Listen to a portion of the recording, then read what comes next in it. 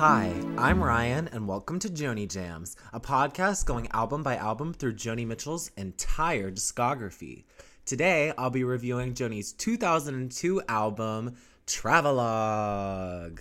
Yes! Travelogue. I gave it such a very exciting entrance right there. Travelogue to a very unknown album, I would say, for a lot of people that are not super aware of well, if they're only aware, of some of her discography, I would say Travelogue is definitely not up there with the classically known Joni Mitchell albums, probably because this album did not chart on Billboard. It is actually the only Joni Mitchell album to not chart on Billboard, I think, of her, studio main albums. And, it was very low. I think it was her lowest charting of all time, actually. So, that's unfortunate, but you know what? It's okay. People were just sleeping on this album. That's why.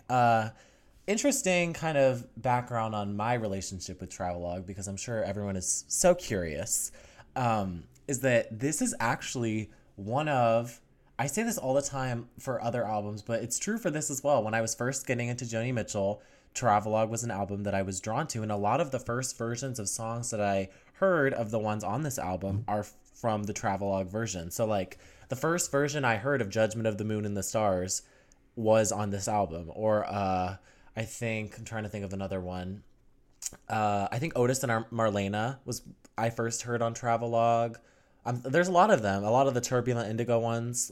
I got into this album for some reason because I think it's because I like the way that the music sounds on here. It's so epic and cinematic, and I love anything that's that epic and cinematic. I've always liked musicals. I guess that's probably a part of it, and I like older music. This has kind of that same vibe of Both Sides Now, because really it's a continuation of Both Sides Now, where it's that symphonic sound and feeling on top of the music. And here we have, instead of Joni doing kind of old standards, we have Joni just picking her old songs and putting them together on top of this symphonic orchestration. So that's kind of where this album's starting off point was. I guess the reason that she probably did this album, if I had to think, one, because she wanted to end her contract, because this album was supposed to be her retirement album again. I know I had said that with Taming the Tiger, but here we are. Joni once again is saying, no, I'm going to retire after this one, you guys. Trust me. And we all know that really doesn't work, because in, 5 years, she releases another album, but we'll get to that when we get to that. Instead, this was supposed to be, the final album and to complete the contract. And I think she thought, well, what better way to end than to kind of revisit my older material? And people, I think, really liked the way she did Both Sides Now and A Case of You on the album Both Sides Now, released, I think it was two years prior. So kind of taking off people's kind of positive reaction to those ones, I think she was like, okay, I think people will like if I do some of my own work fully, all of my own work, on the same sort of style, having the symphony. I think she used the exact same orchestra. I don't know if it was all the same people, but from the same place. So she got kind of similar to that. I know that Wayne Shorter is on here, Brian Blade is on here, Herbie's back. So she kind of got all of the same people. Vince Mendoza once again did the orchestral arrangements, which he actually won a Grammy for this album. Kind of unknown fact is that this album won him a Grammy for Best Instrumental Arrangement for vocals for the song Woodstock on here, which you will hear that I am not so pleased that he won for that, because I don't really know how I feel about the Woodstock redoing on here, but we'll get to it when we get to it. That seems to be today's phrase. This album was critically not very well liked. Critics did not seem to enjoy her voice on here, which is so weird, because they liked her voice, her mature voice on Both Sides Now, but for some reason on here they were like, no, your voice doesn't sound good. She sounds like she's a smoker. She sounds like this. She sounds like this.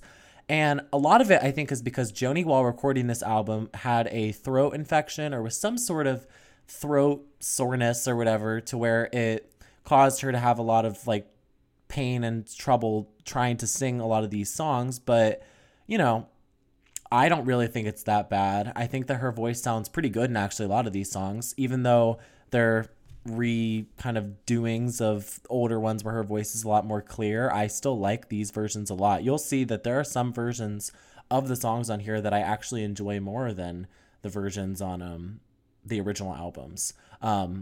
So yeah, well, this album I was gonna say was co-produced with Larry Klein as well, allegedly. I know Joni would probably say it wasn't, and he was just there, but it was produced with Larry Klein. And in the book, where Joni and Larry kind of, because Travelogue came with like a little book on the inside, I have it, whatever. There is kind of a part where you give the credits and stuff, and usually at the end of every vinyl or CD, you'll see this area where it's like who you would like to thank. And Joni said for this one, this album is dedicated to my parents, Bill and Myrtle Anderson, who sent me off on this journey. How sweet. I love that. I love that she's finally being nice with her parents. She's like, you know what? Me and my parents now have a good relationship, I've decided, because we know that through the years, over the past, 20 albums that this is episode 20. So the past 17, 18 albums that we've gone over, sometimes parental relationships have been a little complex. So, it's interesting. I can't really believe, honestly, that we're at this point, like that we are in the 2000s and we only have one other album after this. Like, it's very emotional. I'm like, oh my gosh, Joni Jams is almost coming to a close. It's very, very sad, but, we won't try to think about it. We'll try to have a positive episode here because I like this album a lot. Because it's just not like crazily talked about, and I don't know. I want to discuss some of these new kind of reimaginings or rearrangings of songs. Oh, I was also gonna say before I started talking about the songs is that there are allegedly other songs from her discography that she re-recorded like for this album that were not added to the final cut. One of them being Coyote, which if you look up Joni Mitchell Coyote Travelogue, you will see a version of her doing it live with the orchestration like from this album, but it wasn't included on the fucking actual album, which I'm so upset about because it's so good. And and there's apparently other ones as well that didn't make it. So hopefully one day if the archives make it to the 2000s that she's doing, that we will get to hear some of the new ones or some of like the, other ones that she didn't include on the album. I'm surprised she didn't include Coyote though. She fucking loves that song, but I guess there was already a lot of Hajira stuff on this album, so she was like, no, sorry, my computer is yelling at me. No, I'll just, I'll not include another Hajira one. So that's what she did, I guess. So now I think would be a good time to talk about the artwork of the album. There's not a lot of background because this album isn't very talked about, so that's kind of why the background section is faster than usual. The artwork on this album is once again a cover art painted by Joni where she is shown in a frame. Oh, boring. Boring. The old man is snoring. I don't really like these covers where it's like there's like a horizontal like rectangle of like a gradient background and then right next to it is Joni's in a frame hanging on a wall. She did that on a Turbulent Indigo and Taming the Tiger. Like, I just don't really find those to be very interesting covers. And I know, like, obviously Joni has been in the game for 30 years. Her cover skills were going to get, like, less and less over time. As we will see the next album, she really messes up with the cover on that one. But I don't know, this cover's just not my favorite. I like the portrait that she does because it has, like, a smoky, kind of laid-back quality that the album has. And, like, it's in this, like, gilded frame. And obviously, like, this, like, gilded frame works with this sort of symphonic, almost like there's some sort of Gilded Age vibe to some of the songs on here, which we'll get to, but like the golden frame works, and the portrait's pretty and she's like smoking in it, but I don't know. It's never been super, super interesting to me. I wrote that Joni looks like she's hiding in the shadows like Blanche Dubois. If anyone here knows Streetcar Named Desire, like when she's like, doesn't like to go in the light because it'll show that she's like not as young as she says. Anyways, whatever. That was just something I was thinking about. But yeah, I mean, it's a okay cover. I don't really see how it relates to Travelogue. I'm not really sure what it's like. How is this show Travelogue? But I'm kind of now realizing looking at it, she kind of looks like the girl with the pearl earring. Like she has like one singular little earring in and is like staring directly at the viewer. So maybe that was some inspiration. I don't know. I say hesitantly. I'm not so sure. But yeah, just like the background, there's not much to say. So I guess we'll just move into the songs because there is a lot. So this album has 2 sides. Each side has 11 songs. The first side is sort of, I think, her pick of she sort of just picked some ones that she would like to kind of mess around with, do some different things with. And then the second half is where she takes the more dramatic and kind of picks the real bangers of her discography to go back over and revisit. So we'll start with this first side, which is the more experimental kind of, let's take some unknown ones and give them a new life. And we begin with the most weird possible choice to open an album, the orchestral version of Otis and Marlena from Don Juan's Reckless Daughter. Marlena. That is the way she opens this album. I for some reason, whenever I hear her go, Marlena under foster grants, like, it's the way she sings it is so funny. And this track in general is just such a funny way to open this album. I have no clue. Well, I'll give you why I think she did, but if you were just to listen for the first time, you'd be like, what the fuck? Why did she choose this song? First of all, it's from an album that she is not extremely well known for, besides some questionable things that happened on it.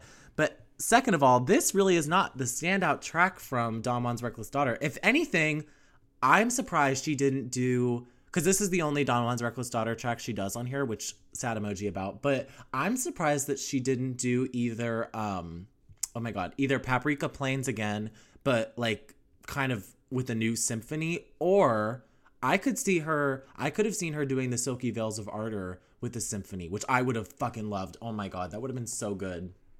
Fingers crossed that's like one of the ones that she recorded and it just never came out, because I fucking love that song and I would love to hear that like with her older kind of voice in the symphony. But anyways, that's not the song. She picked Otis and Marlena for some reason, which is a song that I didn't really understand on my Don Juan's Reckless Daughter review. So I don't really know if I'll have as much understanding of it now either, but we'll try. So she turns this song into like a Baroque and almost waltzing version of this song. Like it's in this like weird kind of time measure, or this time measurement. Is that how time signature? There you go. That is like very waltzy for some reason. And the music for it is very like, you think of like an opera house and something like I don't know. This is one of the ones where I feel like I'm in the Gilded Age and you just could see people like in a courtyard waltzing to this song. That's very kind of weird. It's such weird lyrics. I like this version better, by the way. I will say that this is a song that I like better on Travelogue than I like on Don Juan's Reckless Daughter. Don't hate me. I just do. I was going to say that I think the reason why she chose this song to be the opener. And by the way, I'm not going to like explain every song's meaning, because I mean, if you want to hear me explain them, just listen to the other episodes. But on here, I think she chose this because this album came out in 2002. And I don't want to be like that annoying person that's like 9/11 changed everything. But 9/11 had only happened about a year before this. And I think that her message here is that people, and I don't know if like we had started going to war at that point. I don't know if George Bush had sent the troops over for that, very dumb war, but I don't want to get political, but this song works in that post 9/11 world in a way, because it's this idea of like, people are living these like frivolous lives, like Otis and Marlena. They're all about, consumer culture and this like very fake artificial life, while behind the scenes or far away, there's these like horrible things going on. Like she says in this one, it's like, she says like, well, Muslims stick up Washington. But if you were to think about it in like the context of like 9/11 or like the Iraq and like Afghanistan wars, like that's going on while people live these artificially and frivolous lives. So I guess that might be, because knowing Joni, she would love a political moment. So I could see that being maybe the inspiration why she chose that song. Anyone else feel that way? I don't know. I was just thinking that. But I really like this version a lot. I love the way she reads the lines, like the grand parade of cellulite jiggling to her golden pool. Also, there's like a rhythm where she's like, through flocking Cupid colonnades. I don't know. I really recommend listening to it. It's really fun. And I do think that they should have been a little bit of like drums on here. I did point that out, that drums would be nice, but it's very decorative. It's very musically fun. That's so basic to say. Musically exciting. How about that? And yeah, I really, really enjoy this. And it's a weird opener, but an opener that I can stand behind. So, so yes, that is my opinions on Otis and Marlena. The next song, for this first half of the album is the first song from Hajira that she's going to rework, and that is Amelia. Ooh, yes. I love Amelia so much on like the Hajira version and the Shadows and Light version. God, I love the Shadows and Light version. It's so emotional and just, it's so good. And so I remember when I first was listening to this album, I'd already heard Hajira before this album, but this was the first time I had heard this version when I first started listening to it back like 2 years ago. And I did not like this version at all. So I was kind of worried re-listening to it for this that I was going to hate it again. But I will say this. I actually do like this version.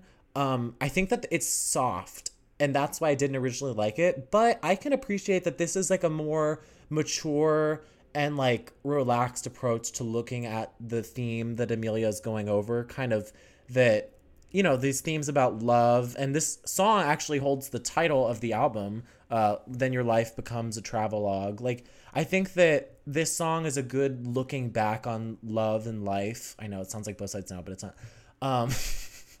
But it works really well with an older person singing it, I think. I just don't know. I think that the problem for me with this one is the music. I think that it's too slow. And I think that they could have done a better... I think that there could have been a more interesting orchestral arrangement for this one. Like, I prefer the original a lot more, but this one still has like that same hauntingly beautiful quality that I like in Joni Mitchell's music.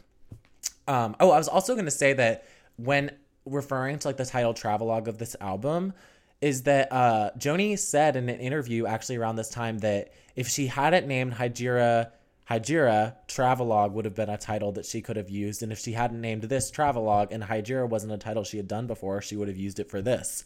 So I guess it's this idea. Travelogue, though, works for me because it's almost like it means like a kind of like a collection of your memories while traveling. And this is kind of like a collection of songs that are, you know, her memories while traveling through her career. So I think it's a really cool title. And it comes from this song, Amelia. And yeah, I like this version, and it still is able to pull on my heartstrings. So as long as it pulls on my heartstrings, I'm okay with it. Because Amelia, like, if it doesn't make you upset, then, you know, why are you listening to that song? It's supposed to always make you upset. And the way Joni sings this song is in a very soft, jazzy way, which I like. And yeah, there's not too much to say about this Amelia version. It's definitely one of the ones that, if you were to ask me, like, which ones on here can I skip, I would say just listen to the original. If you're going to listen to any of the originals so far, I would do that. I know it's only song 2, but that's what I have to say.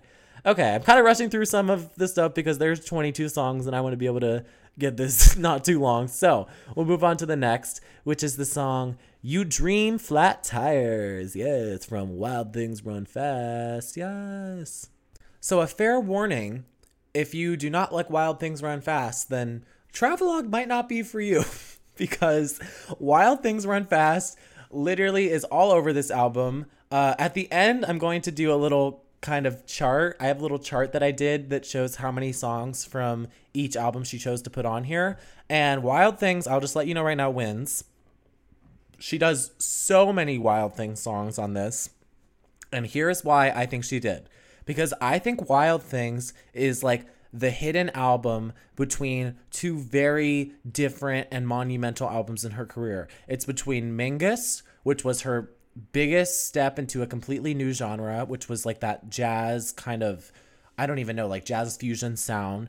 Then we have, after Wild Things, was Doggy Dog, which was her jump into a completely new synth sound and like a pop sound. So in between that, we have kind of the more understated Wild Things, which I think really didn't get as much love as it should have. And so I think Joni was like, I'm going to go back in and see how these songs work with a more jazz kind of symphony sound to it, because a lot of the songs on the original album of Wild Things are very jazzy, but they work a lot better on here, in my opinion, than they do on the actual Wild Things album, which I like, don't get me wrong, but I like a lot of the versions here better. We start with You Dream Flat Tires, and I like this one a lot. I think it was a really, really well done rearrangement. Like, there's just a really fun quality to it that I feel like gets lost sometimes in the original. I also don't like in the original, like, the Lionel Richie like singing with her. I like her doing it herself, like the woman she bounced back easy. Like I like her singing it better. And like the drumming on this one is really, really good. Like very fun drumming. And also there's like a jazz organ on here. I don't know if Herbie played it for this, but there is like a literal like jazz organ playing in the background of some of the parts of this song, which are like very fun. And it has like almost like a vintage quality. Like you could hear this playing in like the 40s or 50s at like a bar or something. I don't know. I don't really know what happened in the 40s and 50s.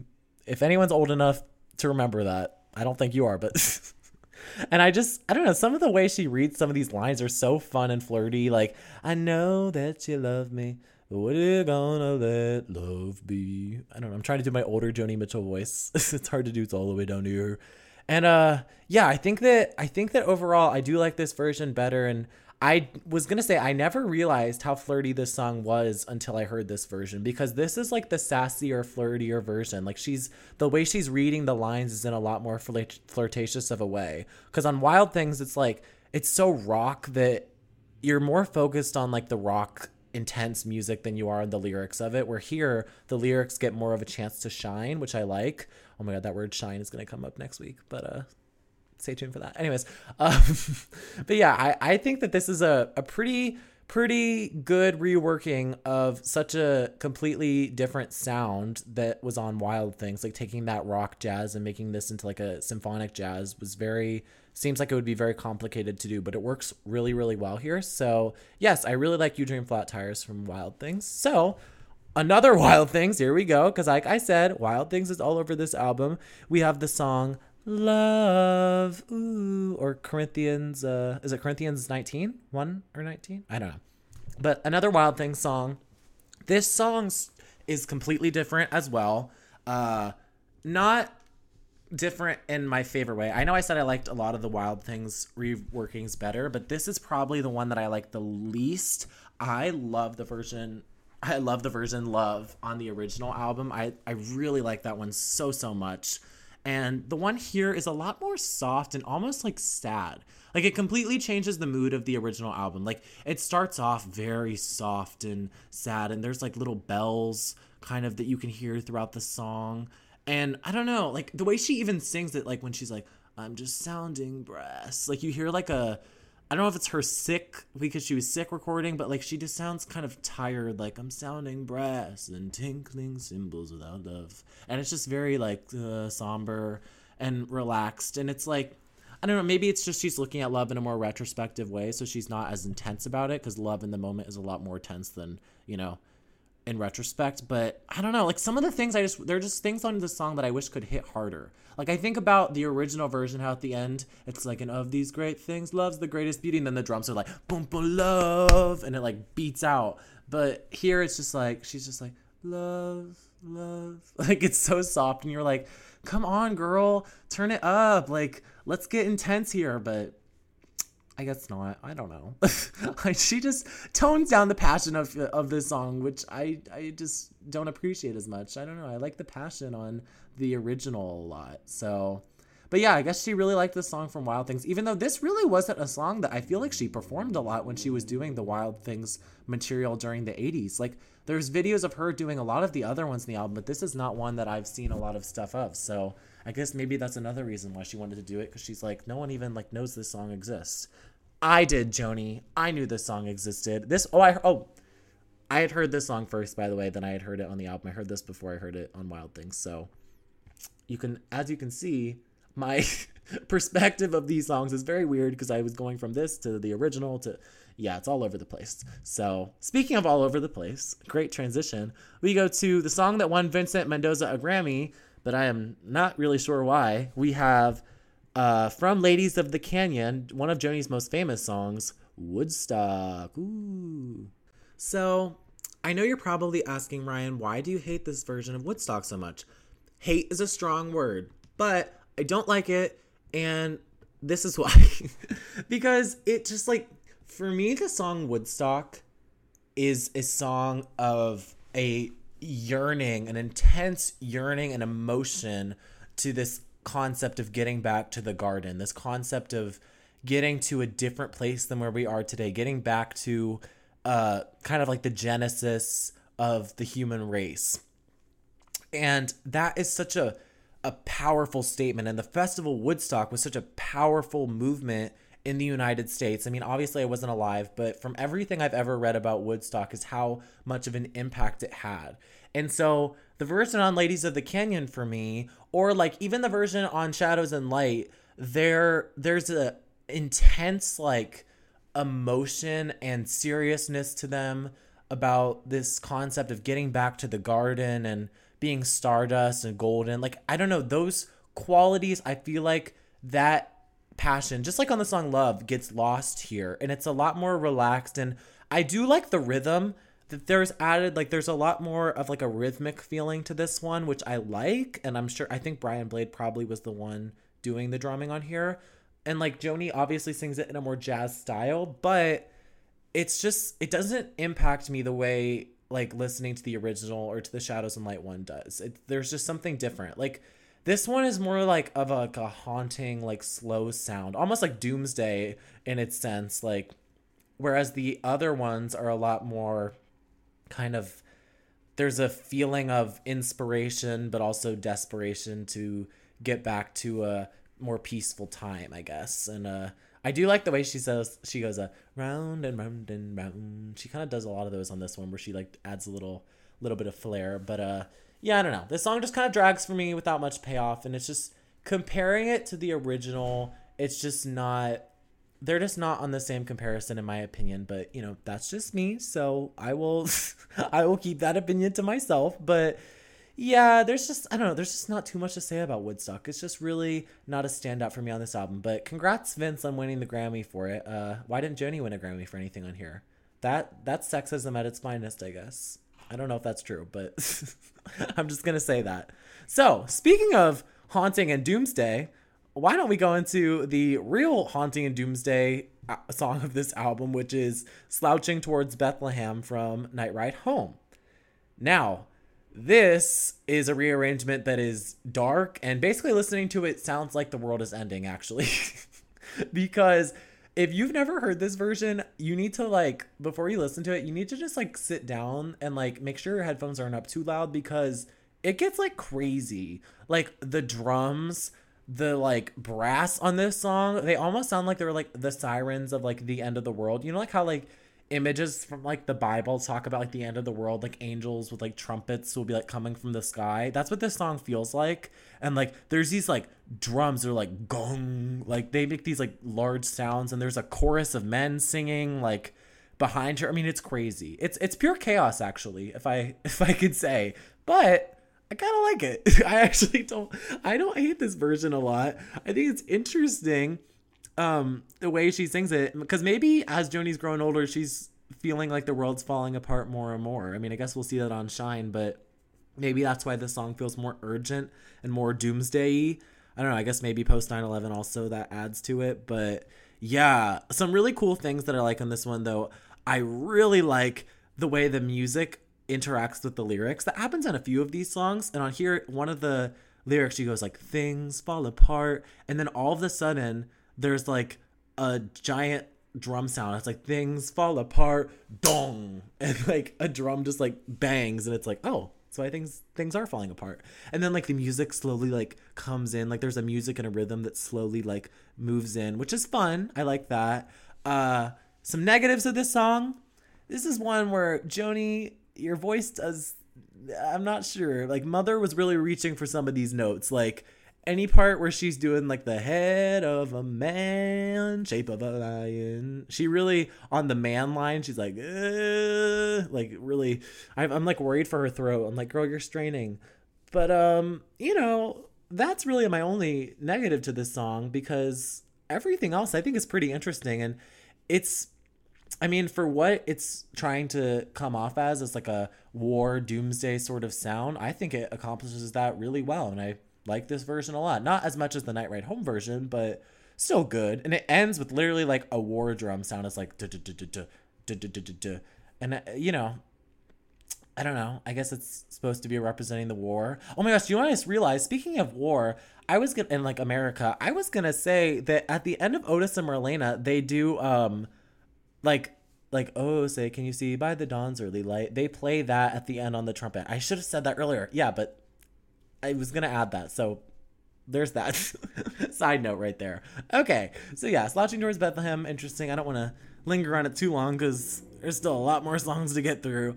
The next one, though, is a song that I heard for the first time on here and then slowly immerse myself in on the original, which is Judgment of the Moon and Stars, or Ludwig's tune from For the Roses, yeah. So this one, I think like the music director said, Joni, how Baroque do you want to make this song? And she just said, yes, because this one is so different from the original version. It is grand, it is orchestral, it is like so lush and filled with orchestration that it's like almost a lot to take in. I guess it's because this song is obviously based on like Beethoven. It's about Beethoven. So, you know, she wanted to get that symphonic quality as much as possible. And she accomplishes that because it is like, it's just so extravagant in the way it sounds. I don't know. And I love the way she sings it. She sings this one in such a fun way. That's why I liked it so much when I heard it on here. And then when I listened to the original, I was like, oh, this is less intense. But here she's like, I love the way she's like, and the fish twice, yeah. Like there's like those little jazz phrasings like I talk about. Or also when she does like, it's the judgment of the moon and stars, and the music is like, bah! Like there's so much going on, which I love. I don't know, like it transports me back to like an 1800s like symphony hall, and it's very fun. And there's a live version of her doing it on the tour that she did with this album with like a full symphony behind her, and it's fun to listen to. I don't know. And some of the way she sings, you're like, wow, she's really going for it. Like when she does like the hey, hey, hey, hey, hey, she reaches in some of that part. But, you know, that's not a problem because I like this song overall. And I like the middle orchestral break that happens because on the original song, it's obviously all like piano. But here, you know, it works really well because you have that symphony, so it sounds even more like Beethoven-y. And yeah, I don't know. The emotional of this song still makes me really the end of this song still makes me very emotional because for me, her singing this years later, this song specifically has so much more resonance because since For the Roses, her like outcasting criticism has only gotten worse, but she's managed to power through and like shake her fists like lightning and roar like forest fire. You know what I mean? Like she has continued on even with the judgment of the moon and the stars, and it just, there's something very impactful when you think about that like she's still managed to work continuously and be creative since the time before the Roses, where like she had already felt like she was being outcasted by the music industry, you know. So I think it's very interesting. I don't know if I like this version better or not. I feel like this version and the For the Roses version for me are actually at par. I know that's probably controversial, but I really like both of the versions a lot. Like the For the Roses one is a lot more chill, and this one's a lot more dramatic, but I'm a gay man, so I like drama sometimes. And I don't mind the drama of this one. So yeah, I am a Judgment of the Moon and Stars Travelogue stan. Hopefully everyone else is as well, because it's a good time. I don't know. So, moving on from that, we have the first of, I think, 2 or 3 Turbulent Indigo tracks reimagined, which is The Sire of Sorrow. Ooh, what a interesting choice. Now, I'm realizing now she's picking a lot of these, like, ending songs of the album. We have Love, we have Judgment of the Moon and Stars, now we have The Sire of Sorrow. I think that there's another album closer on here as well, right? Refuge of the Roads is on here. That's an album closer. The Last Time I Saw Richard, The Circle Game. She's doing all the album closers on this one, I guess. I guess those are like the big mammoths. I don't know what is like the big epitomes of her career. I don't know, guys. I'm running on not a lot of sleep, so I'm probably sounding a little psycho today, but that's all right. So, this version of The Sire of Sorrow, I have to say I am not a fan of. And I really don't have any reason to not like it. It's just like almost any other track on this album. I just don't, for some reason. I'm just very attached to the original, and I don't know. I don't like the chorus boys here, like doing like the background parts, like that are supposed to be like, the man is the sire of sorrow. Like I wish Joni would have just like cut herself in and done those parts as well, because I really don't like these like chorus of men singing with her sometimes, and it sounds weird on this one. They are singing so low, and it's just like, I don't know. I am endeared though by some of the ways she sings some of the lines. Like at the beginning, she's like, let me speak, let me spit, let me, and like listen to the way she sings it. Like, let me spit out my bitterness. When she sings that, you can hear like a crack, almost like it's like she's emotional about it. It's probably just her being sick, but I really like that. Also at the end, she does like this like, oh, where is hope? Like this like almost angry like upsetness that is really works really well with this song, because this song is just such a powerful statement about being upset and angry about having bad things happen to you and you're not sure why. It's like, it works well with it, but overall, it's just a lot more of a soft version of this song that I'm not sure I love so much. And sometimes like the orchestra like has moments where you're just like, I don't know if you need to be doing all that for this. Like, let the words speak for themselves here and let Joni sing them, not a chorus boy in the background doing it. So yeah, that's a little bit of a harsh opinion, but I don't know.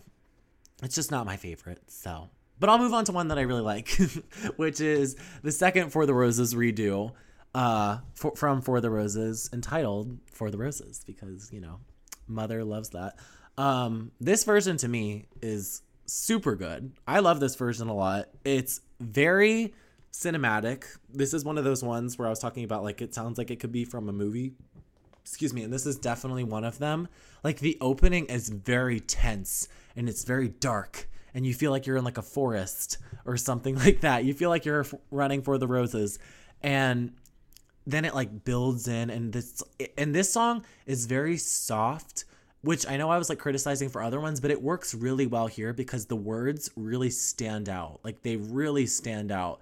And oh my gosh, I was gonna say Wayne Shorter on this song. Wayne fucking Shorter kills it here. I'm gonna say that on a few tracks coming up, but this one specifically, he turns it out. He does an amazing job.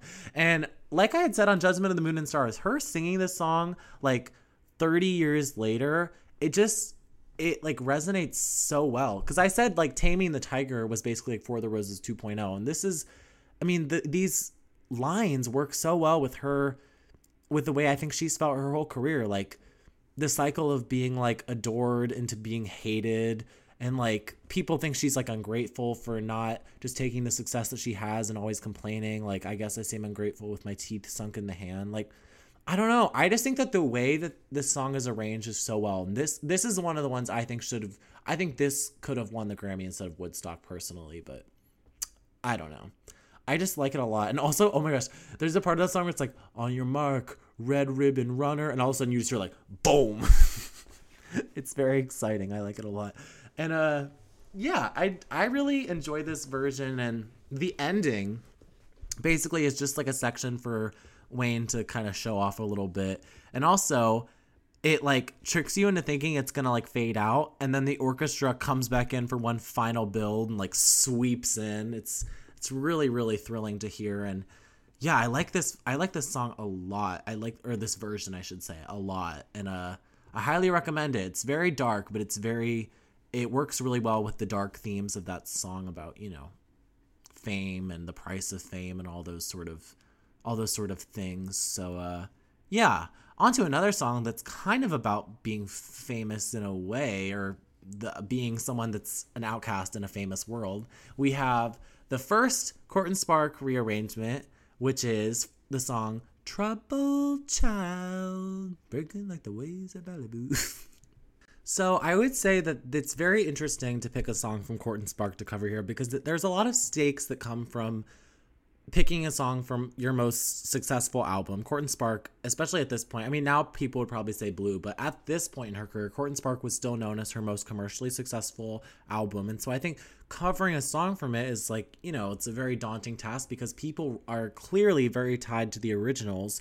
But I really like this version. I might like it a little bit more than the original, actually. Both are really good, but I really, really enjoy it because there's like a jazzy and like rhythmic quality to it that's really fun.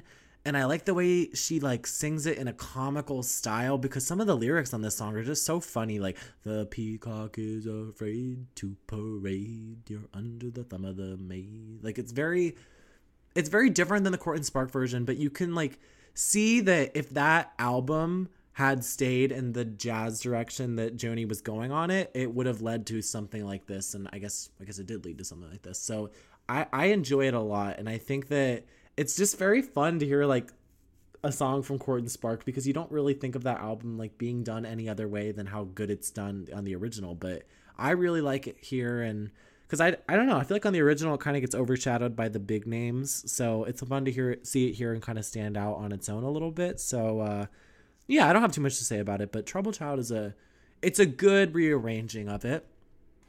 The next rearranging, which is the end of side 1 of this album, we have God Must Be a Boogeyman from Mingus. Yes.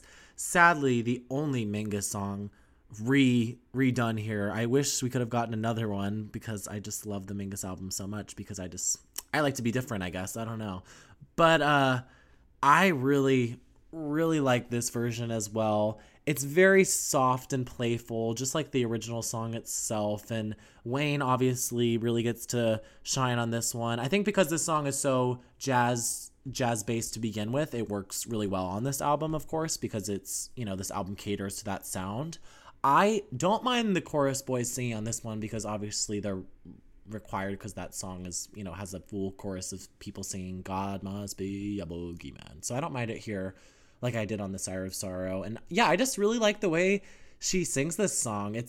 Honestly, this is one where I feel like I can definitely see like the Billie Holiday style. Like when I hear like the part where she's like, why'd you let him talk him down to cheap work and cheap thrills? It sounds kind of like Billie Holiday singing. I don't know. There's something there that I'm seeing.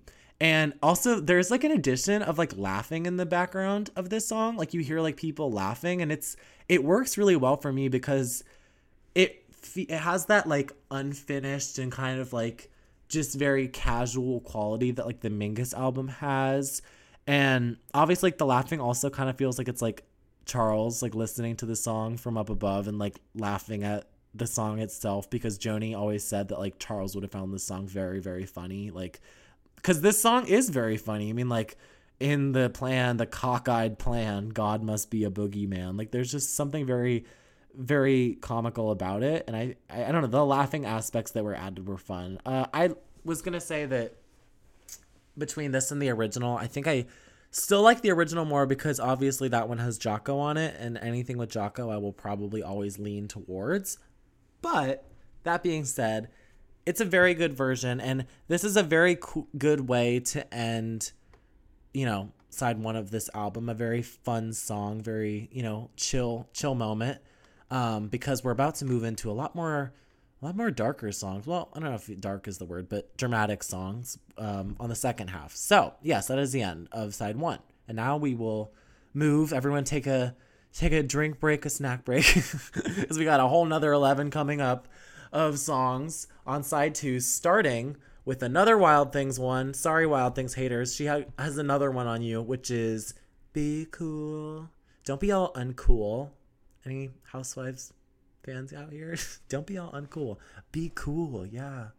So I have a very fast, I know that this podcast is already going to be very long, but I have a very fast, funny story about the song Be Cool. Is that one time when I was driving about a month ago and I was listening to this album, I think I had clicked on just like one of the songs and I just started listening to it. Be Cool came on, and as Be Cool came on, I started having a cop follow me, because I think I was speeding a little bit, but I slowed down very fast, and then it started like, it was behind me the whole time that this song was going on, and I was just like, in my head, I was like, okay, be cool, and it was just listening to Joni like, be cool, and I was like, okay, please, I need to keep this cool energy. So that is kind of, that's kind of the vibe that's going on there.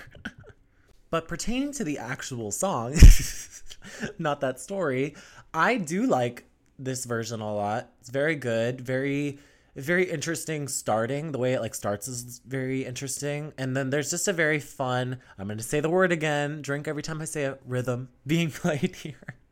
I do miss the chorus, the little chorus in the background doing like the fire and ice, fire and ice. But one of the things that makes up for that for me in this one is the piano bits that are on here. Like there's a really good piano. I'm sure it's Herbie playing, and it's really really good. And yeah, it's a to quote the song title itself, it's a very cool and easy version of this song. And I'm sure she picked it because not many people know this song, because I don't know if she ever did this song live. So, this was her chance to give it a second trial, and it works well for me. I really enjoy it. It's very, very fun and jazzy and cool. So, yeah, not much to say. The next song is a song that Joni definitely fucking loves because she sings it all the goddamn time. We have Just Like This Train from Court and Spark. Yes. So this is the second Court and Spark track. And this one is a complete 360 from the original, as is Trouble Child. It's like lush, and there's drums, and also the drums are doing a rhythm that is like a train. I don't know if anyone noticed this before, but the drums are like they're like almost like a train revving on the tracks, which is such a fun little like clever thing to put in. It's so interesting, like hearing all the versions that she does of Just Like This Train throughout her career, from like the original to like the solo guitar version to this to the version she does now where she just does it on guitar, like she did at like the Gorge over the summer. Like she just loves this song so much, I guess, and it's very well done here. Like Wayne does a great addition on this one, and I really like it. I prefer like the version of Joni in the 90s doing it where it's just her and her electric guitar. I like that one a lot, but this one's really good, and I like the way she says like the sour grapes, I lost my heart, and it's a very fun changing of this very, very good song. I don't know. Some of these it's just like it's a really good version of the other one, so it's like that's it. So that's kind of how I feel about this one. Also, the same about the next one that we're gonna talk about, which is Sex Kills. Boom. So we have another Turbulent Indigo one, another Turbulent Indigo rearranging, even though this one really isn't a rearranging because it's basically just the same music as the original except with a symphony instead of a guitar. Like they're doing the same kind of sound style. The only thing that's different here really is the drums are a lot more intense. There's a lot more of a drama here, kind of like on Slouching Towards Bethlehem. Like there's a lot of drums playing like dun dun dun dun dun, like they're really getting along with the music. The brass on this song is very intense, almost a little overpowering, but it's good. I like it. And I really couldn't tell. I know a lot of critics critique with this album was you could tell how old Joni's voice was, but listening to this and the original, I did not hear much of a difference. It's pretty much the same. And also Joni at the end really belts that final sex kills. Like she really goes in for it, like giving that dramatic ending. So yeah, I mean, I think that the themes of sex kills works really well always, so I can see why she put it in again. I think she really likes this song a lot too. She did this at Gorge the past summer too. I think this is another one of her favorites. As you'll see on this second half of the album, I think these are all songs that she really, really likes. So makes sense. So now to a song I really like is Refuge of the Roads from Hygieia. So oh my god, people are gonna hate me when I say this. Like people are literally gonna hate me because Hygieia is my favorite Joni Mitchell album. I've said that a million times, but I kind of like this one better than the original, maybe just a little bit. I don't know. I think I like this more than the original, but I like it less than the version she does in the 90s that's just on acoustic guitar. I think I like that one the best, but this one I think I like more than the original. I know I'm going to get so much hate for that, but I don't care. I like it a lot. The intro, it like pulls on my heartstrings, okay? Because like the way it starts with the intro with the harp playing the guitar part, you guys have to hear, it's like so angelic, like it's just like dun, dun, dun, dun, dun, dun, dun, dun, dun, dun, dun, dun, dun. I love it so much. Maybe I'll open the episode to it. It's so good, and like the harp takes over for the guitar on this, and it's just an amazing choice. Like this arrangement is so beautiful, and I love the way Joni sings it. Like it just this whole song captures like that windswept feeling on Hygieia so well. And I just love it so much. And like the way she sings, like the lines, you just feel this like this power, like shine on your witness, taking refuge in the roads. Like you feel that. I guess maybe it's because she's older. There's more depth to be able to sing those lines. I don't know. Also, there's a lot of like jazz phrasings and lines like turn, turn, turn, or coming back from the moon. I don't know. I don't know. I just like to point those out. They're fun. And like there's like a final build too, like taking refuge and like builds bottom. It's like a plane getting off landing and then it's like of the roads and finally like relaxes out. It's a beautiful, beautiful version of this song. Vince Mendoza did a great job rearranging it. And yeah, I really, really like it. So now we have another follow-up Hajira track after, which is the title track, Hajira, the last Hajira song redone on this album. And this version is a lot like the version, if you've ever seen Joni do, look up like Joni Mitchell All-Stars, Herbie Hancock, because you'll see a version of that song done where there's like a fast pace to it. And I think there's like congas added to create this nice rhythm to it where it's like I'm traveling in some vehicle. And there's like a drums like kind of like leading on where it's a lot faster. The All-Stars version with Herbie Hancock is very fast, but the one here has a lot more, like the congas really stand out and give it this like really cool effect of like the song being a lot faster. And it's almost like you feel that like traveling and moving sense like while the song's going because it's like faster, you know, like you're in like a car or something. And I love it. And I love the way it starts with these strings that almost sound like wind, but then they build into like the like congas and the drums. It's really cool. And Joni loves this song, obviously. Like she's always sang this song throughout her career as well. So I can totally see why she picked it.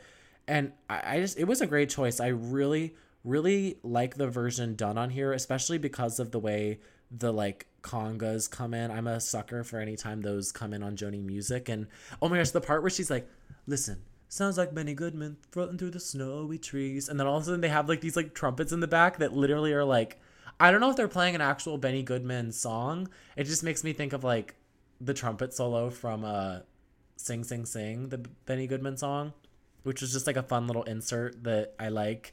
And another part that I really like on this song is how she does the O's in between each verse. Like the part where she's like, oh, boom ba dun dun, boom ba dun. There's just a lot of, it's impactful. I don't know. I can't describe it. You just have to hear it for yourself. I like the original better than this one, but I like this one a lot. So yeah, there's a little Hajira duo right there of Refuge of the Roads and Hajira itself. Very, very fun. But now, Sorry Wild Things, we have it's the final one. The final Wild Things reimagining. And this one is of Chinese Cafe, Unchained Melody, which talk about like a song having a lot more meaning in a second, like, you know, doing it later in life, because holy shit, do these words have a lot more meaning now. Joni has never liked the way she sang this song. I heard her say this in an interview. She doesn't like the way she sings the song because she thinks that like it sounds like it needs like a character voice, but Joni can't, you know, get that. But I like the way she sings it. I don't know. I like the way she sings it in the original too. But besides that, some of the words here, like the line, obviously, my child's a stranger, I bore her, but I could not raise her. Obviously, that line means a completely different thing at that point than it did when she sang it in the 80s, because she's been reunited with her daughter at this point. Also, the lines like, nothing lasts for long. Like, think about this. She's about to retire. So, like, her career, her marriage with Larry, that ended. Her being apart from her daughter, that ended. She talks about like, you know, obviously like the second part of the song talks about like the environment, that whole paradise completely is being, you know, nothing lasts for long. Like that line hits even harder. It's just like the words in this one hit very differently as she's like grown older for some reason. Like the music is not very different, so that's not really much to talk about, but it's the way she sings it and the resonance of the words being sung. Like that final I need your love is just so pure and wholesome for me, and I don't know, I really like it. Also, they do these little bells when it's like Christmas is sparkling out on Carol's lawn. There's like little bells in the background that are very, very sweet that I like a lot. And yeah, she ends the song saying, where does the time go? And it's like that works so well because she's, you know, about to retire, or so she thinks.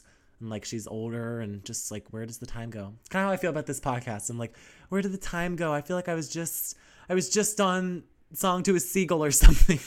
But no, we're old now, and we've seen we've looked at life from both sides, I guess. I don't know.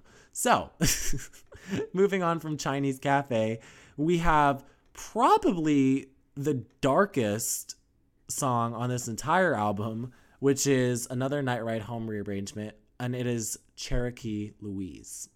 So this version of Cherokee Louise is like, it's just absolutely gut-wrenching. Like, I like the one on Night Ride Home a lot, but this one, just the tone and the music is so dark and haunting, and there's so much sadness, and it's like Cherokee Louise on Night Ride Home kind of sounds like Joni just recalling a story from her past about this girl that kind of has been lost, to time. But here, like, it feels like a dooming, real story. I mean, I know it's a real story, but it feels even more real here about like a sexually abused child. Like, it is so dark, and the way Joni sings it is so distraught. Like, there's this anguish and sadness in her voice that's like, she's like realizing the gravity of the situation. Like, God, she can't even come to our house. Or like the line about like, he opens up his zipper and he yanks her to her knees. Oh, please be there, please. Like, there's so much more pleading and begging and sadness into like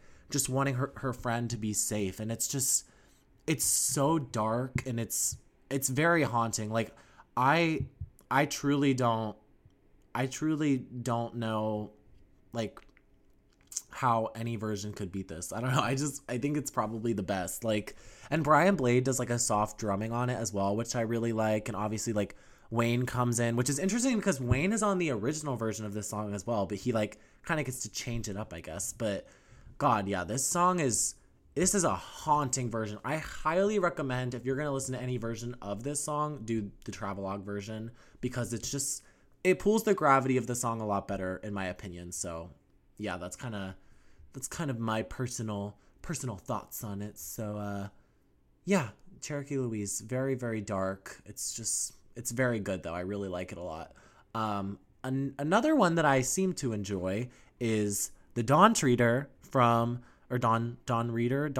I don't know. I've never known how to pronounce it, from Song to a Seagull, going back all the way to the 68, 69 when that was released. God, the first episode, Song to a Seagull, we have Joni singing a song from that, which to me was so surprising that she added a song from that long ago. And she does it in the same fucking key as she should.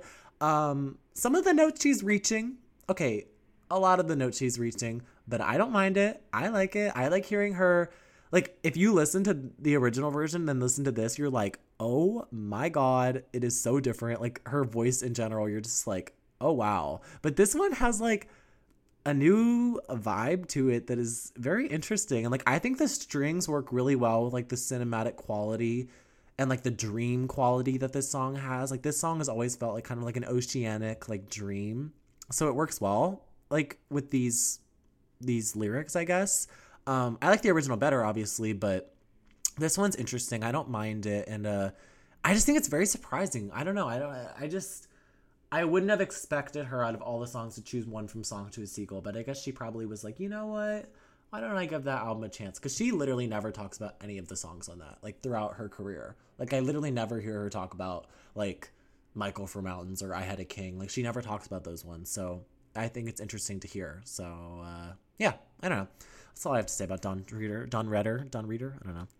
The next one after that is The Last Time I Saw Richard from Blue.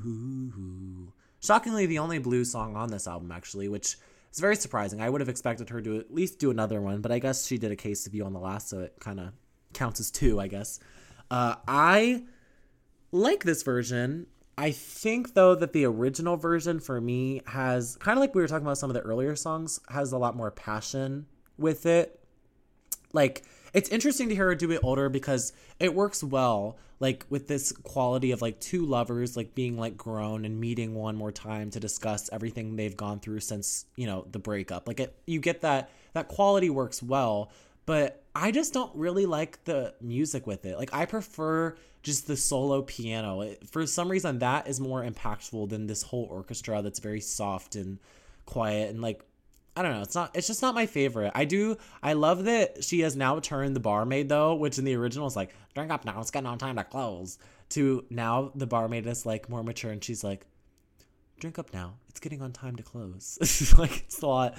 She just changes that vibe completely. Or when she's like, fishnet suckings then a boat tie, and she said, drink up now, it's getting on time to close. It's very, I just like the way she does that part of the song, but that's really the only standouts for me of this actual track. It's not very interesting besides, I mean, it's not bad obviously, but it's just not the most amazing version of this song that I've heard. I think I'm just very attached to the blue version, so that's probably why. But yeah, I don't know. I don't have much to say about it. I also don't have much to say. I don't really have much to say about any of these final tracks, but I'll give them my best shot. We have the penultimate track, Borderline, from Turbulent Indigo.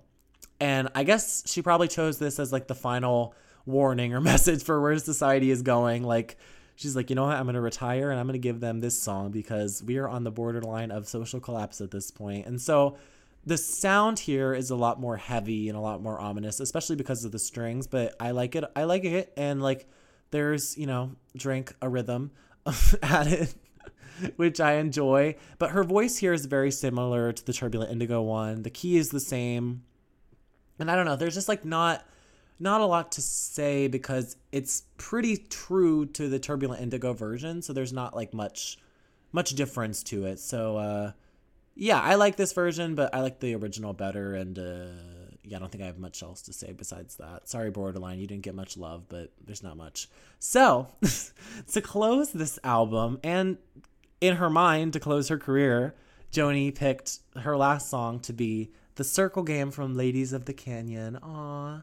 What a beautiful, beautiful song. One of Joni's most popular songs, I would say. A perfect choice, I think, to end the album and to end her assumed career at this point, even though it's really not the end of her career, but, she'll tell herself that for a few years. And honestly, this version to me is it sounds almost like a very softly sung, like, poem or something about, like, growing up, like, underscored by a quiet symphony, which I like it a lot. I think it's a very nice version of this song. Like, it's not my favorite version, but it seems to work well here with the symphony and with Wayne and things like that. And I mean, like, that lyric about being captive on the carousel of time is like, there's just so much resonance to it as you age. And for her to sing it at that point, or her even to sing it now, Brandy's always having her sing it now, which I am not even going to start with, whatever. Like, there's a lot of resonance to that line, captive on the carousel of time. We can carousel of time. We can only look from behind where we came and go round and round in the circle game. Life moving on. Joni's getting older at this point. I mean, especially now, but it's a good version, and I think it's, for what it's worth, it's a great ending song to this album. So yeah, there's not too much to say. It's just her singing it in a slower and lower key.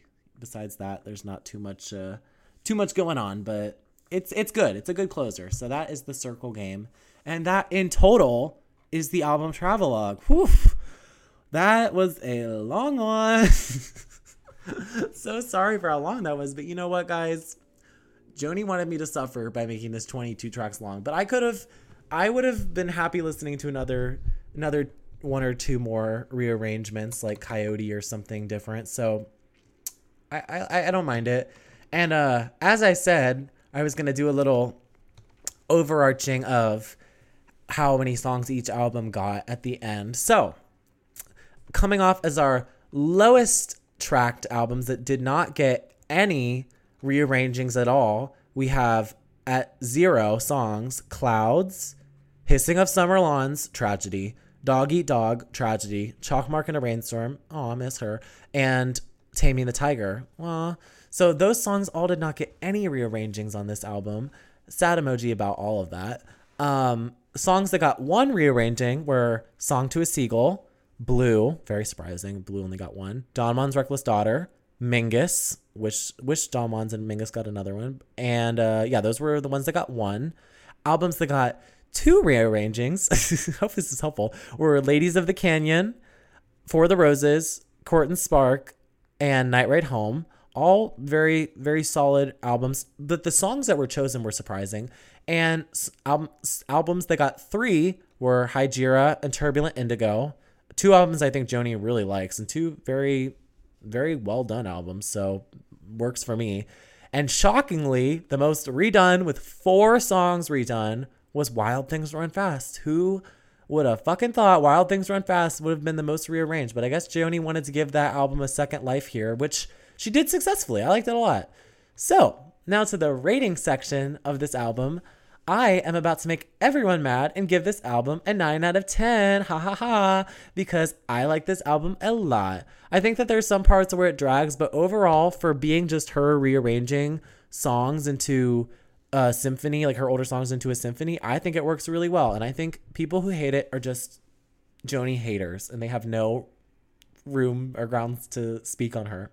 How about that? Yeah. My favorite song on this one is Refuge of the Roads. Of course.